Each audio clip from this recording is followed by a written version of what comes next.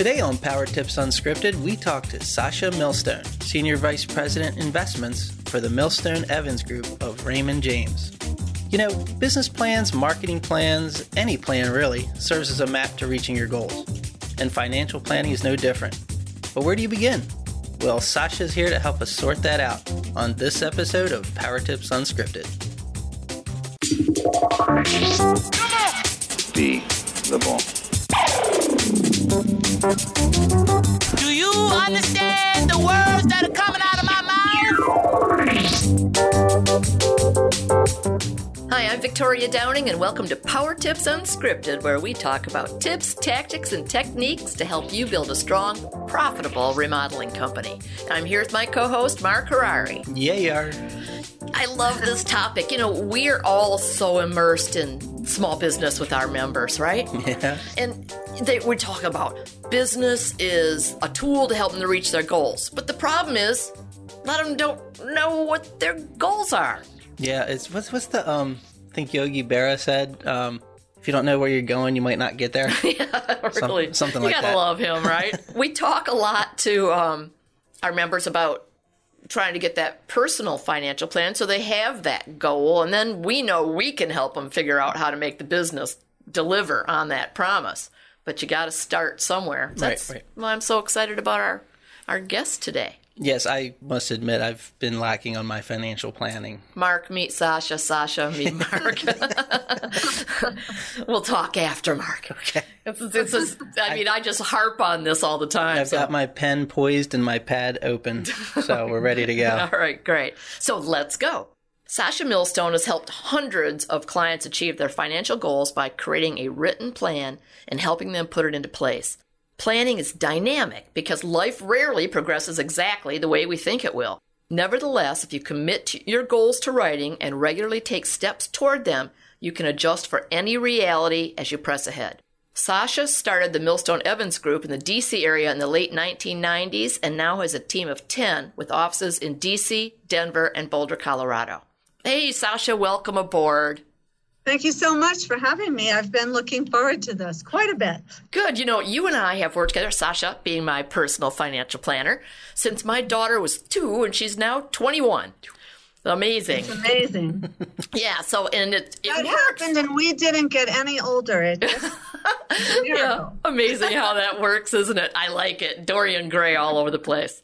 So you heard us do our little intro, and I harp on this because without knowing what you need personally for your life, for your protection, for your family, for retirement, for fun, all those things, how do you get there? So how did you sort of figure out this is what you wanted to do for a living, and how do you see your role in the world? Well, I think that you're exactly right. A lot of people just go day to day and they don't really have a framework for their personal finances.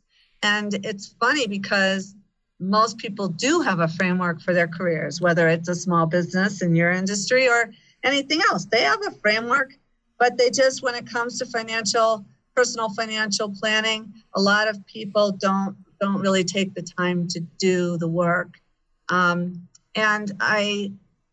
To answer your first question, I figured I would either be a therapist or I would be a financial planner. Sort of one and the same there a bit. I'm kind of both. Depends on what's going on. But I just started out early working in banks, not in branches, but in the operations area of banks. And I just watched how the dynamics went in the trust department and in the investment side. And I got very intrigued with the whole idea of helping people to accomplish their goals through helping them with their investment. So I went to grad school for my MBA, and I got acquainted with the whole idea of financial planning as a profession. And I loved it from the beginning. And it's really the core of everything that we do for 20 years for people. The core of it is the initial plan. Mm-hmm. And it's really been so rewarding. You mentioned that your daughter graduated. You know, I I now have every year a group of young folks graduating from college and from high school who I helped put their first college plans in place. And this type of thing is an extremely rewarding experience professionally. So why do people not do it? You said they don't want to take the time, but I just got to feel there's something more to it than that. I think that it all comes down to, we are all, unfortunately, in our society, we have a lot of emotion around money. A lot of it is not good emotion, or it might be fear or shame, or it might be this feeling inside that of anxiety, or that we're not doing what we're supposed to do. So I think that when people really think about making a budget, what they tend to do, if they do it at all, first of all, they hate the word budget. I also don't like the word budget. Budget sounds very, limiting. Like somebody's going to take something away from you. So I usually use the word spending plan. But from the very beginning of needing to make some goals, if you don't know where you are, then how can you possibly get to the goals? So you have to analyze the current situation, just like you have to do a SWOT analysis in business. So part of the current situation is, how are you using your resources? How are you spending your money? You have to kind of lay that out. And I think people often don't want to look at that. They just, it's not rational. It's emotional. I always say to people, and I think most of the time they don't believe me at first, that if once we get down exactly what you have spent over the last year, the anxiety will lift. You won't even believe how tangible it will feel, that you just lose anxiety that you didn't even know you had. So Sasha, before we get too deep into it, I've heard many times before it's never too early to start financial planning, but is it ever too late?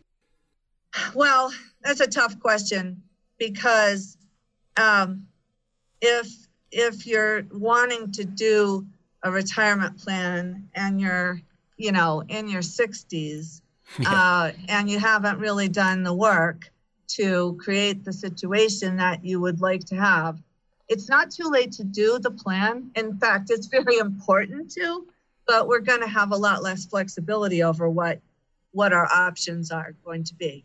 Mm-hmm. Nevertheless, it's important to look at it and to, make a plan.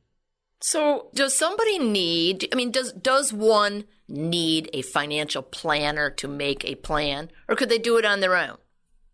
I think it's possible and difficult to do a plan on your own. There are certainly tools available, but it's how you put it all together. Just like it's possible to have a very successful business if you never have a business coach. Mm-hmm. That's possible. But who's going to hold you accountable as the business owner? Mm-hmm. So I think personally, I've always found that it's easier for me when I have a business coach than to hold myself accountable. And I feel that that's the same kind of role that I play for my clients. So if we're doing this together, A, I'll help you. I have a lot of good ideas and suggestions. And B, I can really keep people on track and make sure that I'll do everything in my power that my clients will accomplish their goals. So tell us, whoever our listeners are using, if they have a financial planner, to me, it made a lot of sense, because I don't know that stuff. I don't want to know it to the depth that I would feel comfortable making decisions on my own. So, but what are the steps that people will typically go through once they have an agreement with the financial planner? How do they progress through that? So I'll talk about what I do. As soon as someone has decided they would like to engage me, we basically give them a questionnaire. It's more of a tool to understand how they think about money. This questionnaire is actually called Financial DNA. It's a wonderful tool. It's like maybe like a DISC or a mini Myers-Briggs for financial matters. And it's a useful, just like the Myers-Briggs and the DISC are useful with a relationship, it's useful for people who are married, just as it is for people who are single. I can get to the root of many financial matters much more quickly with the results of that questionnaire in our first discussion about that questionnaire. Okay. I can find out a lot. So that's very, very helpful because it sets the stage for me understanding somebody's so-called financial personality. So once I understand that, then we'll move along to understanding the current situation. So that means taking a look at the last 12 months of their spending, laying it out in detail on a simple spreadsheet, so not so we can judge but so that we can understand what is currently happening. And once we get that in place, I will ask the clients to do some exercises. For example, looking through the list of your variable expenses on that spreadsheet, name 5 of the variable expenses that are really adding a lot of happiness and are rewarding in your life. And also name 5 that you're doing but are not really adding anything. It's just maybe even a habit. So that kind of thing, and the couple can go through it separately and then share the results. That's how we start getting an idea of how maybe you can change some of what you're doing and become more conscious about it in ways that are really not painful at all, so that we can organize things financially to have you be able to save a little bit more to accomplish the goals that you've set out. So at what point do they set those goals? At what point do you talk about what do you want down the road? What are all the things you're saving for?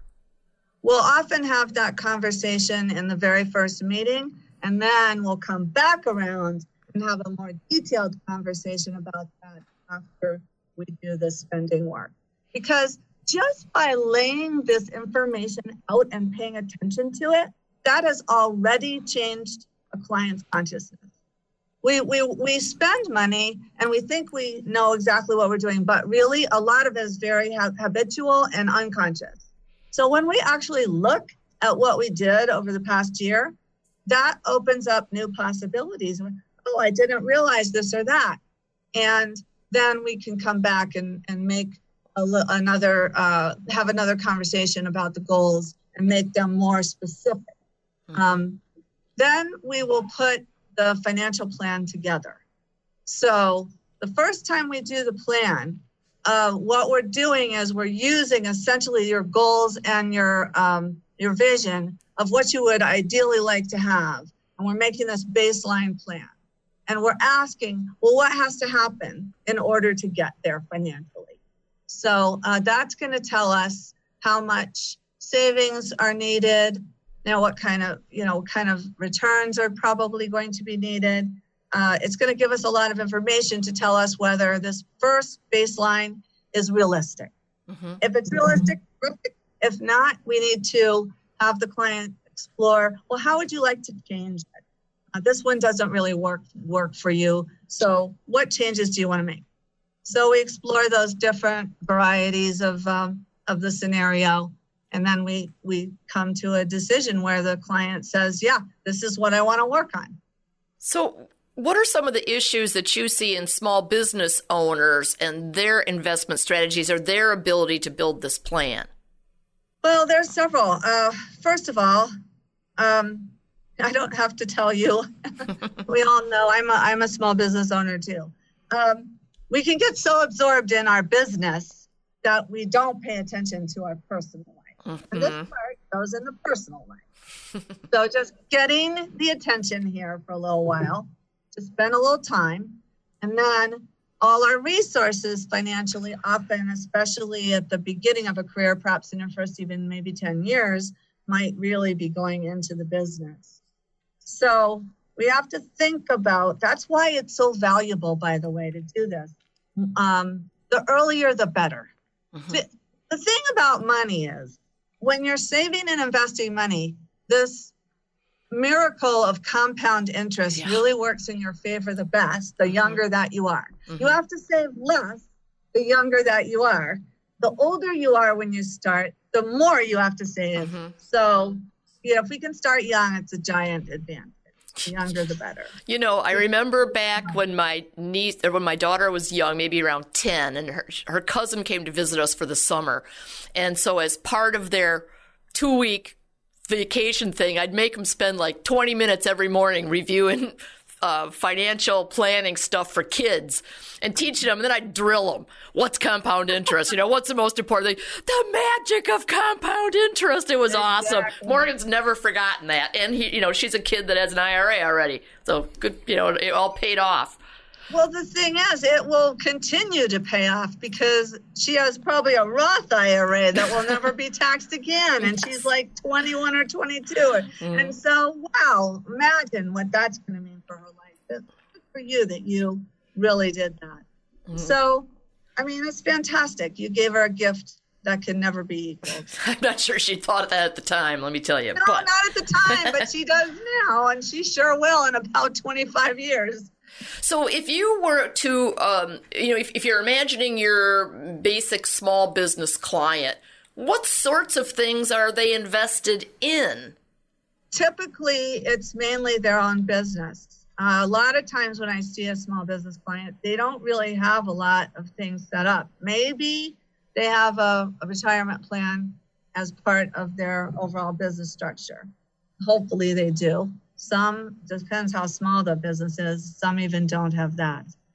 So developing an actual investment portfolio, setting up potentially like 529 college education plans for children so for college expenses. These things are often not done. Another thing that's really kind of surprising, I was surprised when I started doing this work. Often, even insurance hasn't been put in place in enough places. So, you might have your basic health insurance. But for people who maybe their entire livelihood and the livelihood of their family is based on them, being able to work very hard, there's other kinds of insurance, whether it be disability or life insurance, even key man insurance. There's many roles for insurance in a small business, and often you can buy a large amount of assets for a relatively small investment through insurance.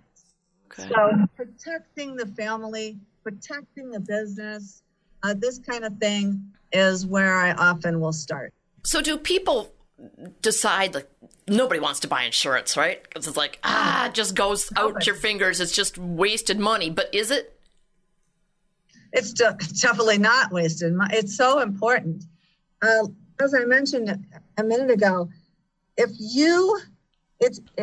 your business is your primary investment, and for many small business people it is, then your ability to function well in that business is absolutely critical. If you become disabled, you need to have something in place so that it's not an absolute disaster for your family. If you should have something in place that's going to allow your business to continue. Business continuation insurance will give the business some cash infusion to be able to actually find somebody that can take over for you and not have the business, just peter out. It's a very critical investment. I really think of insurance as a type of investment. You're absolutely right. Nobody wants to have insurance, but after you can explain what it would do and how you can sort of plug a lot of risk in your financial life through not so expensive insurance, then it starts to make sense. So if we get that basic layer handled, we can move on to the investment portfolio. But the reason it's so important, again, is because so many small business people haven't really built a large investment portfolio, perhaps even behind on that. So that makes it even more critical to protect the assets.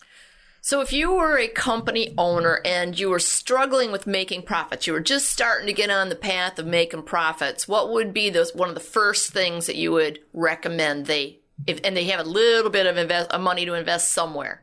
Would it be insurance? Would that be the first step? Probably the very first would be some sort of term life insurance. And of course, the younger that you are, the less expensive it is. Right. So you can actually really get a lot of protection. I haven't had time to really build out my retirement plan, but if something happens to me, this lump sum of money can come into my family for a very, very small actual outlay. Okay, now let's do the next one. Let's pretend that I have been saving money for, let's say 20 years. You know, the market ebbs and flows. You're investing a lot, oftentimes in mutual funds and things like that. How do I know I'm on track? What sort of tools do you have to show me that I'm on track to meet my goals? So the two tools that we use are the Financial DNA and the actual financial planning program, which is called eMoney. How we find out if you're on track, two steps. One, looking at your financial profile.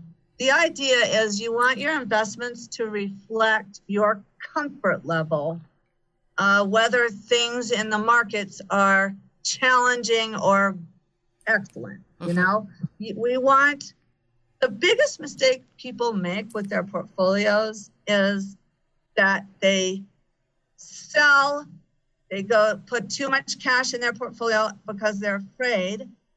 And they've done that, and then it's at the wrong time, and the markets go back up, and you've had a permanent loss of capital. So we don't want anyone to do that. It's shooting yourself in the foot. So we have to make sure that the organization of the investments is such that the volatility in the portfolio will be the right amount for you to handle through thick and thin. So that's one step that we take. Then the other next step is, in your scenario that we've built, we make an assumption about your investment returns that's based on that. That portfolio we decided was the right one for you. And then we can run the plan with a reasonable expectation about your investment returns over time. Finally, the last step of the financial plan is running something called a Monte Carlo analysis. I love the name of that. I mean, it just blows me away.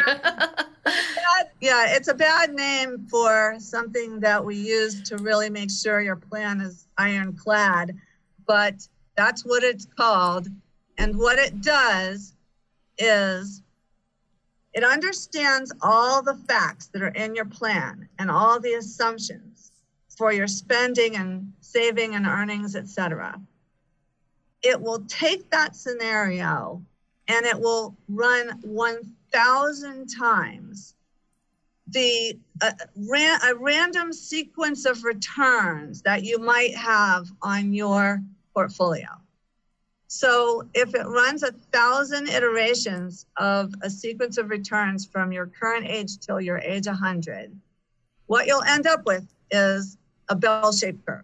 There's going to be some disastrous scenarios where the returns were lousy, and there's going to be some great ones, and then everything in between.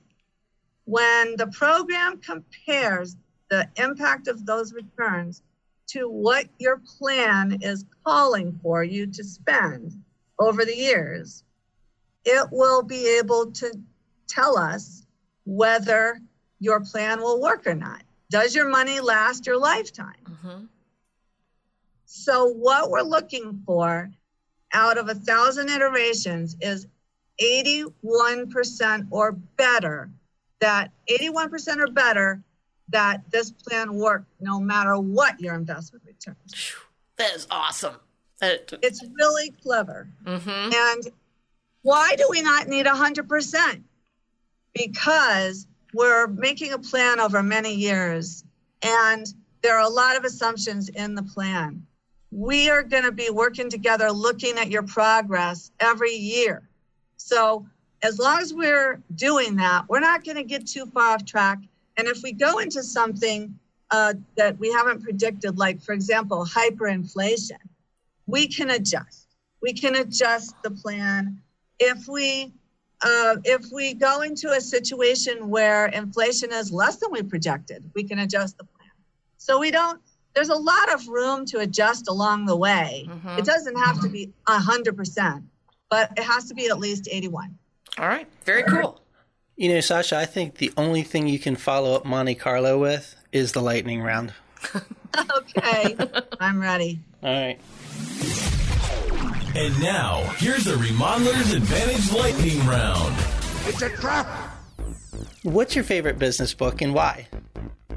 So, being honest, I spend so many hours a week reading about the economy, reading investment research, that when it comes to the small number of hours I have to actually read a book, I'm not reading business books. So I rather pick something else. So I don't have a good answer. I spend my time reading research and analysis. As you should. If you weren't a financial planner, what do you think you'd be doing? I would probably be a therapist, or maybe possibly an agent, like a agent for writers or artists. Oh, that's interesting. What are you not very good at? I'm actually not very good at a lot of details. That's why I love computer programs. Yeah. And I have to have very good analytical people and organized people around me. Your room, your desk, or your car, which do you clean first? My room. How many chairs can fit in your office? There probably could be eight chairs. There's currently 5. Yeah, good job. Thanks, Sasha. Really interesting. So, Sasha, tell our listeners how they would reach out to you if they wanted to learn more. Sure. They can reach me by email. It's Sasha, SACHA, .millstone@raymondjames.com. They can go to my website. It's millstoneevans.com. They can give me a call at 800-201-4554. So we'll put all that in the show notes so that our listeners can get your contact information.